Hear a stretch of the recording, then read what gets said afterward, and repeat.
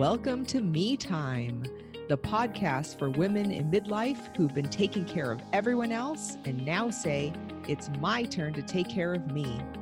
I'm Kim Aceto, health and self-care coach for women in midlife and your host.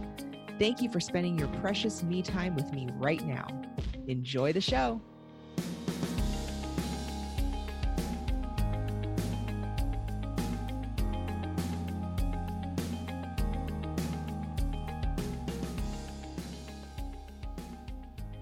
Okay, so today I'm here with Susan Berland.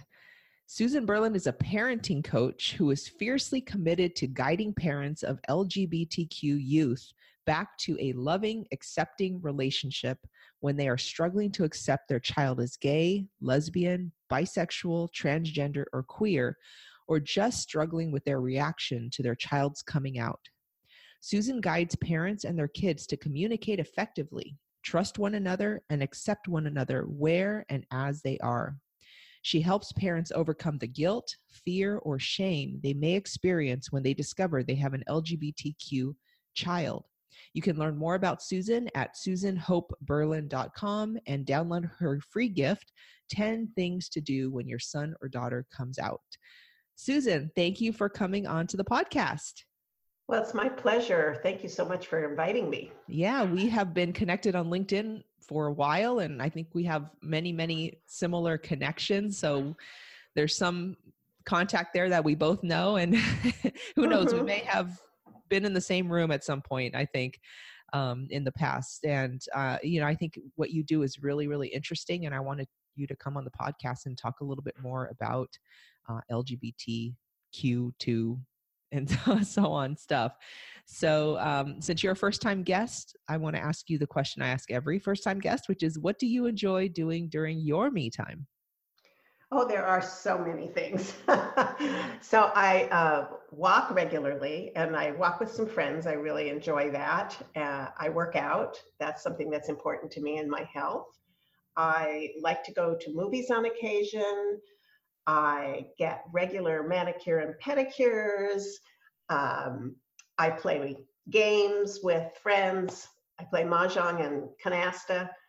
So I do a lot. I have a lot of me time, which is really cool. That is great. All those things are music to my ears. I mean, just, those self-care practices and taking care of yourself physically, mentally, emotionally, and relationally, having friends that you get together with. And that's wonderful. That's wonderful. Yeah, music. You reminded me too. I love to go to live music, and I'm particularly, my biggest passion is musical theater. Really? Yeah, I love musical theater. For a long time, or? My parents took me when I was a child, so I've been going for a long time. Yeah, that is interesting. I've heard a lot about that, like the things that your parents expose you to when you're a kid. You learn just to kind of, well, maybe not all things, but you learn to kind of appreciate them in a special way. So yeah, that's wonderful. Great. And where in the US are you located? I am about 20 minutes north of what we call uptown. Other people would call downtown, Charlotte. Okay, nice. In North Carolina. Right. Okay, great. Okay, so again, I wanted to invite you on the podcast because I think what you do is really interesting, very niched. Your audience is. And I wanted to have you on because, there is a lot of confusion and there's just a lot of stuff when we talk about inclusion and LGBTQ, and then more letters get added onto that, or numbers get added onto that. And I am an LGBTQ person. I fall in there.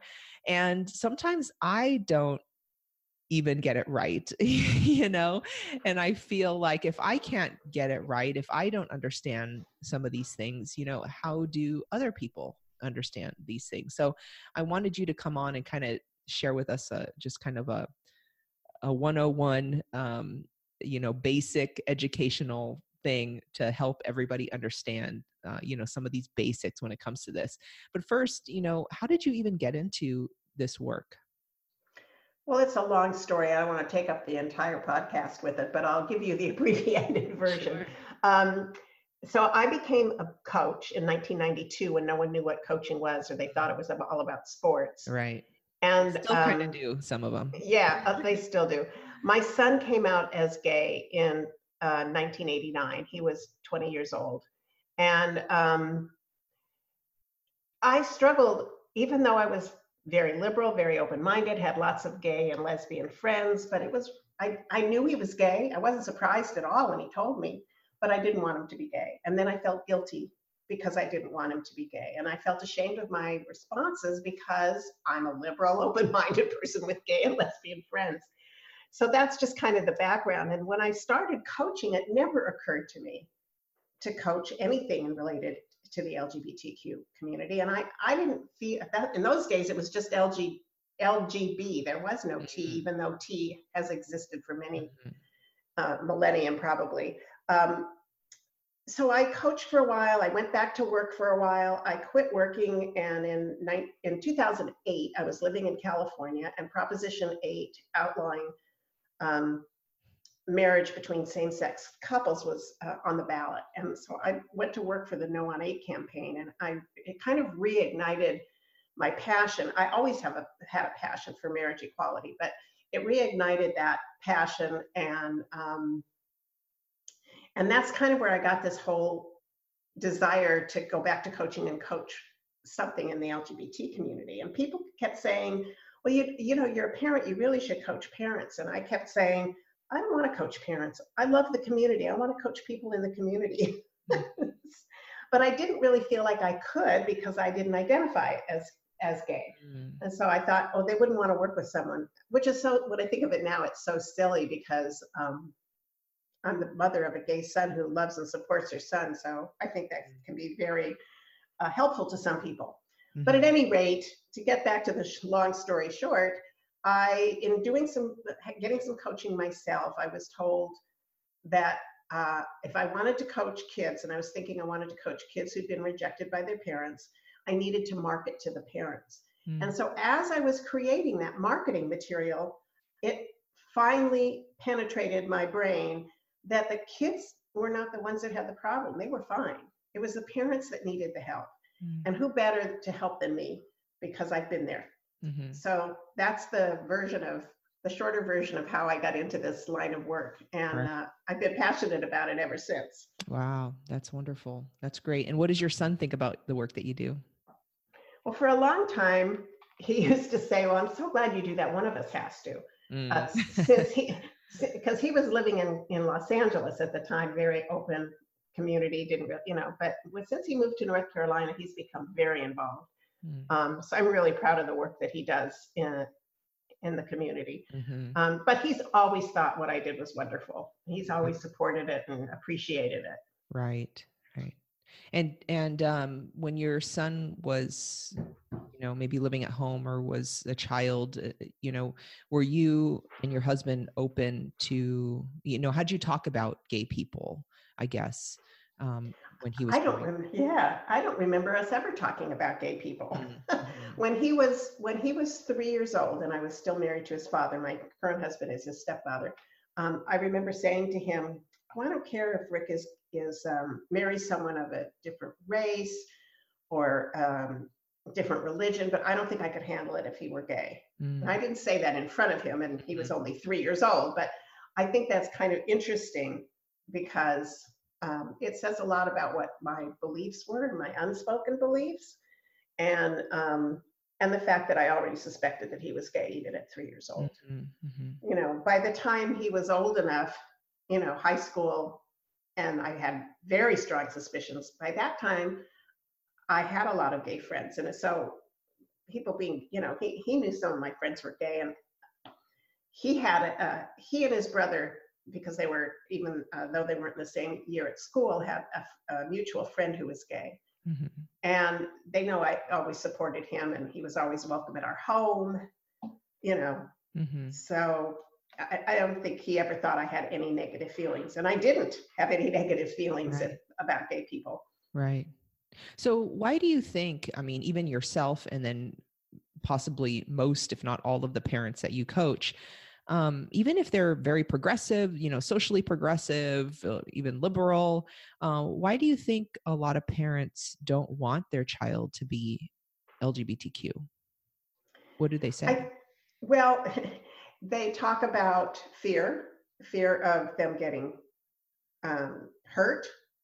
If they have younger kids, there's fear of being bullied and what the impact is, because we all read the news. We know that kids are killing themselves because of the bullies. And these are kids sometimes even that have supportive parents. Mm-hmm. So, they're afraid of their child not having a full and fulfilling life because of their sexual orientation or gender identity. Mm. And then for some of them, they're afraid of their child being rejected by their extended family. And if they're in a conservative church, being rejected by their church family. So there's a lot of stuff that goes on around fear with parents of kids that are LGBT. Right. Yeah. So, a lot of listeners and also my own clients are teachers, educators. They have coworkers or colleagues. They're around people who are LGBTQ, whether they're kids that they're teaching or they're people they're working with. So let's talk about what do these letters mean? I mean, this is very basic 101, but I think that maybe a lot of people just don't quite understand that. So let's just start with LGBT, and I guess Q. We'll do Q too. Can you tell us what each one of those letters mean? Sure. L is for lesbian. G is for gay. B is for bisexual. And T is transgender. And Q is queer. And there can be a difference between transgender and queer. So transgender, the definition of transgender is very binary. So you were identified as male at birth, but you identify as female, or you were identified as female at birth and you identify as male. When you get into the Q, that's where the binary gets kind of thrown out. Some people use the term Q just because they don't like adding these other labels. They don't want to identify as a lesbian or bisexual or gay or even transgender. They just, feel like queer is the word that best defines me. So it can be used. I have my goddaughter is, I will say she's a lesbian, but she identifies as queer. She doesn't like the word lesbian for some reason. And people from my generation and even my children's generation identify the word queer with a lot of negativity because it was used, in very negative ways. Right. And so people younger are reclaiming that word and saying, you can't use that against me anymore. This is who I am. Mm-hmm. And then on the gender part of it, people who don't identify as either male or female, or maybe they identify some days more male, some days more female, they often use the word queer. And then there's gender queer. It kind of is the same thing. It's relates to gender, being queer in your gender, as opposed to identifying as queer around your sexual orientation. Mm-hmm. Mm-hmm. Yeah. So let's talk about that too. So there's gender identity, there's sexual. Okay. So there's gender identity, there's gender expression, and then there's sexual orientation, right? So can you tell us what each one of those? Yeah. The difference. Yeah. So gender expression is how you present yourself to the world. It doesn't matter what your gender is. You may present yourself more femininely or more masculinely. That's your gender expression. The clothes you wear, makeup, haircuts, even maybe the way you walk or your gestures, that's all can be part of gender expression. We all kind of know sexual orientation. Sexual orientation identifies what gender you're attracted to sexually or emotionally or physically. And then gender identity is who you feel or how you feel in your heart and your mind in terms of your gender. So I heard it said at a conference I was at, and I've always loved this, the difference between sexual orientation and gender identity is sexual orientation is who you go to bed with, and gender identity is who you go to bed as. Interesting. So I always find people, when I explain it that way, often go, "Oh, that makes sense." Yeah. Right. Okay. So, are there any other identities? Oh, yeah. Okay. So let's see. So a lot of times what I see is LGBTQ plus. The plus is like, and everybody else. Right. I don't know if I'm going to remember them all, but there's, well, the one that people really struggle with is pansexual. People think, and I did too for a long time, pansexual is the same as bisexual. I heard one of the kids of one of the moms that I work with said, her kid said it's their heart, not their parts. So people who identify as pansexual don't care what their gender is, or their gender identity might be more appropriate. So I would say, I don't know if this is completely accurate, I'm not a total expert, but a person who identifies as bisexual is attracted to both men and women, but a person who's pansexual is attracted to the whole spectrum of gender. So the person could be transgender, they could be genderqueer, they could be non-binary, which means they don't identify as either a man or a woman. That's pansexual. Okay. And then let's see, there's intersex. In my day, we call those people, if I can say this word right, hermaphrodites. But those are people who are born with some kind of a genetic ambiguity. So they may have both male and female, not genitalia, but internal and external parts that may conflict. So, and it could be their chromosomes, and they may be 2X and 1Y, or 2Y and 1X. And in the old days, and not even so much in the distant past, I think they're still doing this in some places, the doctor will say, this is what it is. We determined that your child is this gender, and we're going to do surgery to make them that gender. And a lot of adult people who are intersex, they've really struggled because the doctors and the parents chose the wrong gender. So I think the feeling today is not to do anything and let the child decide when they're old enough. Yeah, it's really complicated for the child and for the parents, right? It is. Yeah. So what else? What am I missing? Two-spirit? Two-spirit. Yeah, I don't know a whole lot about two-spirit, but I've heard of that as a native or an indigenous people's term that they use for people who are transgender. And because they talk about people being two-spirit, that's been going on for hundreds of years, or maybe even longer. I'm not sure. And so it may be someone who's transgender, but it may also just be someone who is not on the gender binary. It's not male or female.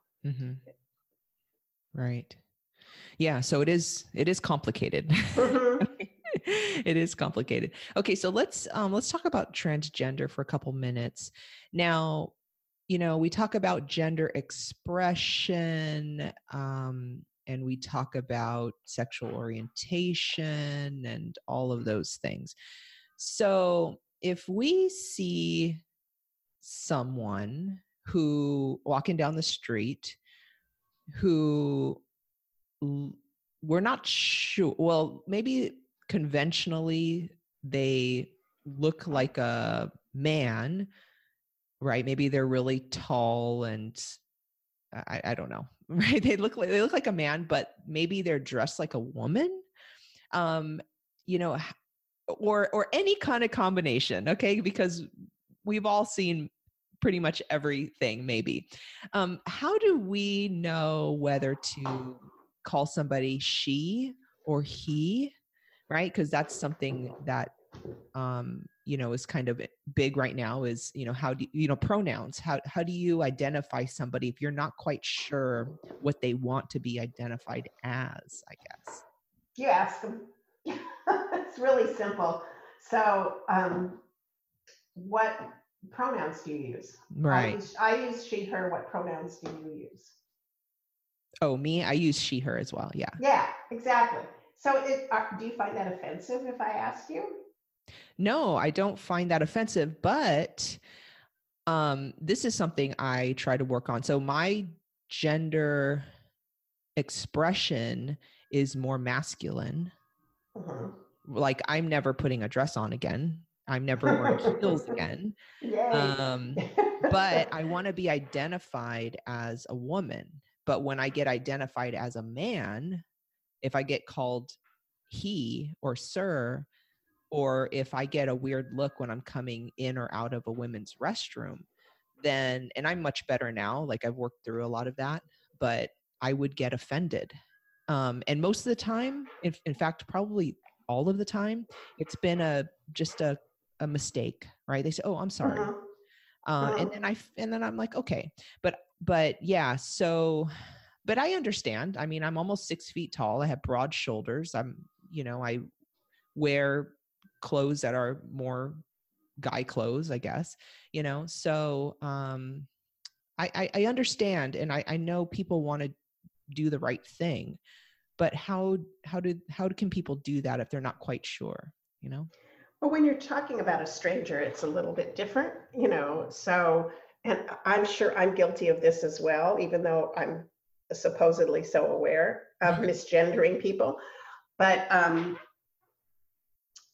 people that are transgender or gender expansive, they have pronouns they prefer, and when they're misgendered, it can really cause, not for everyone, some people are, have gotten past it. I think it's harder for younger people or people that have just come out as transgender, if they're misgendered. I mean, sometimes it's pretty obvious, or it seems to me that it's pretty obvious.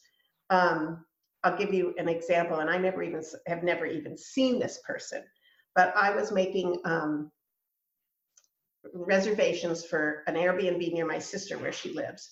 And I know that the place where I was staying is a place where older transgender women come to learn how to live in the world as a woman.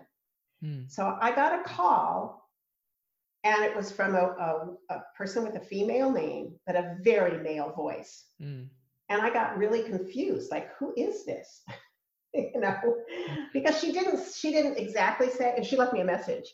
And then I realized, oh yeah, okay, so this is one of the women that actually works with the woman who owns this home that's trying to help transgender women learn how to live in the world as a woman. So even without ever seeing her, in my brain, I was misgendering her, even though she had a female name. mm, So it's really easy to do. And I think when we do that, all we can do is like has happened with you, is to say, oh, I'm so sorry. mm-hmm, You know, mm-hmm, um, but just, when you're not sure if you're going to need to use a pronoun, you ask, what mm, pronoun do you use? mm-hmm, mm-hmm. Right. And it's hard. I have two transgender nephews, and you know, recently coming out in the last few years, and I was with the younger of the two. We were all out to breakfast with his parents and his brother, and I called him her. Mm-hmm. It's like, and then it's kind of like when my son came out, I got really down Right. on myself for making that mistake. Yeah. And he said to me, oh, don't even worry about it. I do it too. Mm-hmm. And he was only 16. So a lot of times when someone's that age, it's really difficult for them. And it brings up some of the gender dysphoria when you misgender them. Mm-hmm. But he was just so cool about it. Yeah. Yeah. Yeah, I feel like it's just something, and I don't know why I used to get so upset about it. When I know it was a genuine mistake, usually, if not every time. So it's kind of strange when you are in this LGBTQ community. You're trying to figure things out. You're trying to figure things out on your own. Just who am I? And then you're trying to figure out your place in the world. Where do I fit here? And then people are trying to also figure out where you fit, because I don't know, people like to put people in boxes, or they like to Mm-hmm. just feel protected. Do I need to be afraid of this person? Is this person harmful for me? Or I don't know, there's so many things. So it's very complicated for both, not just parents, but again, if if you Mhm. have close colleagues that you work with, or if you have students that you have to teach and see every day and converse with, it's complicated for everybody. So I'm interested in, what do you think this is all going to look like in, I don't know, 50 years, let's say? Uh, you know, what do you think? What do you think it's going to be like? I have no idea. I Me have neither. hope. I have hope, but there's still so much particularly right now, anti-transgender stuff going on in our country, not so much in yours. You're a little bit ahead of us in many ways. But there are states in the United States are passing laws that will put doctors in prison for treating kids under the age of 18 with any kind of hormones or anything that could help them in their transitions and in their being comfortable with who they are. There's just all kinds of stuff going on, and it's so hateful. So it's hard for me to think that that's going to be gone in 50 years. Right. But I hope it'll be a lot better. I mean, if I look at where we were with the gay rights movement 50 years ago and where we are today, it's a lot better. And there's still a long way to go. We still don't have, at least in this country, we don't have any laws to prohibit, federal laws to prohibit discrimination in housing or employment or accommodations for LGBT people. It's like, this is 2020 already. Get with it. Mm-hmm. Yes, marriage equality in the United States created a backlash in some ways. So, I hope by 50 years from now, we're all over that, because people are just people, and like what they do doesn't impact you at all. Right.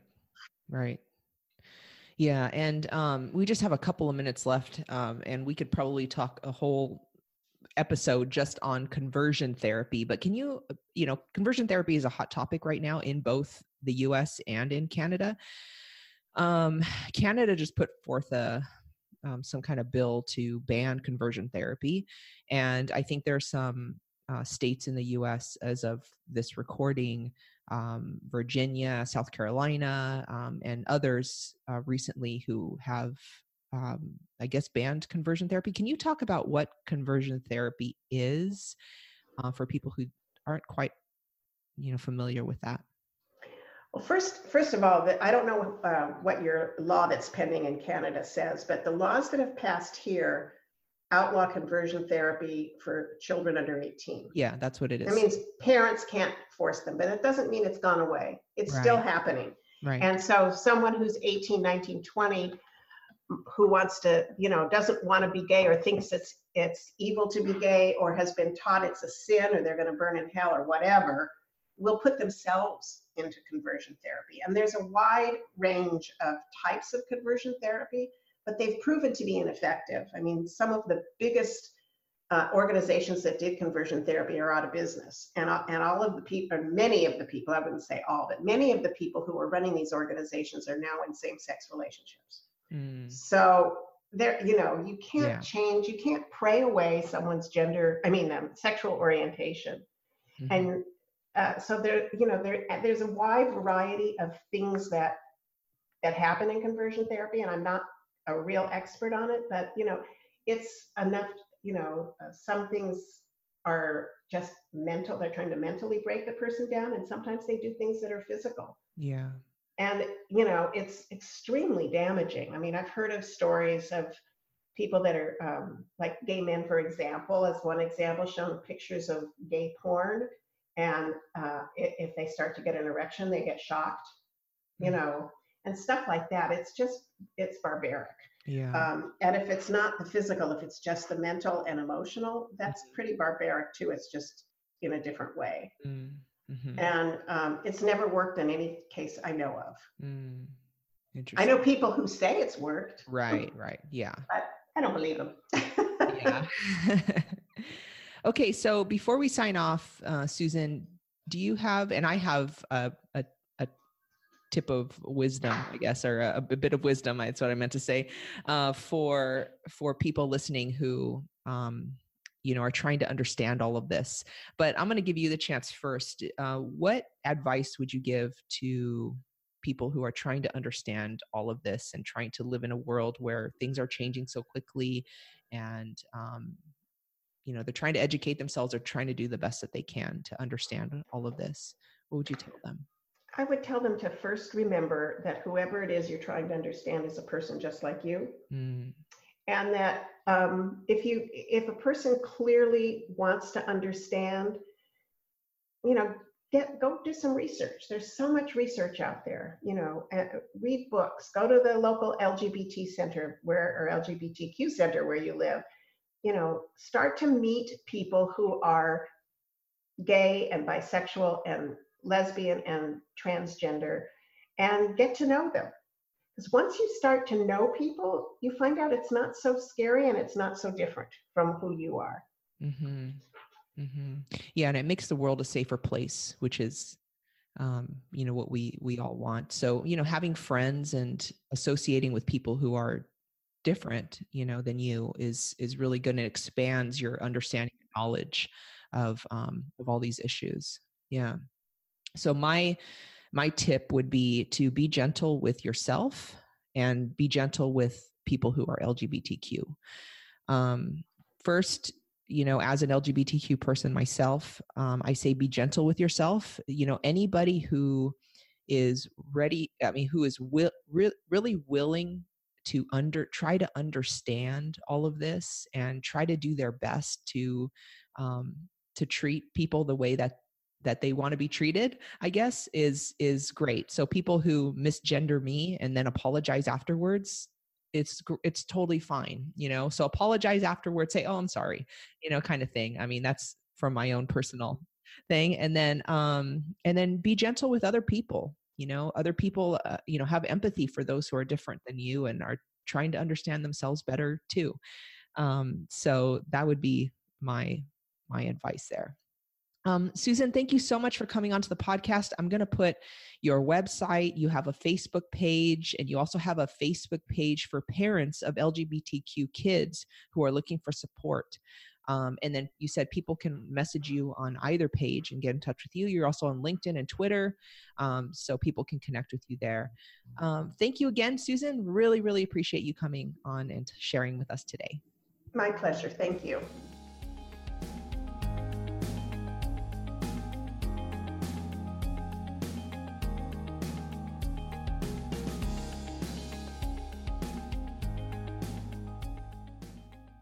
If you find the Me Time Midlife podcast valuable, there are many ways you can support it.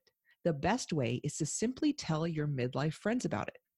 It also helps the show's visibility if you rate and review it on iTunes, Stitcher, or simply directly in your Apple Podcasts app if you listen to the show that way.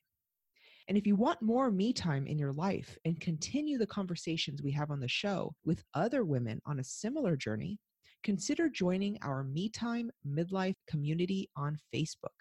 Simply search for Me Time Midlife Community in your Facebook search bar, or go to metimemidlifepodcast.com to learn more. Thank you again for listening. And until next time, remember, you've been taking care of everyone else. It's your turn to take care of you.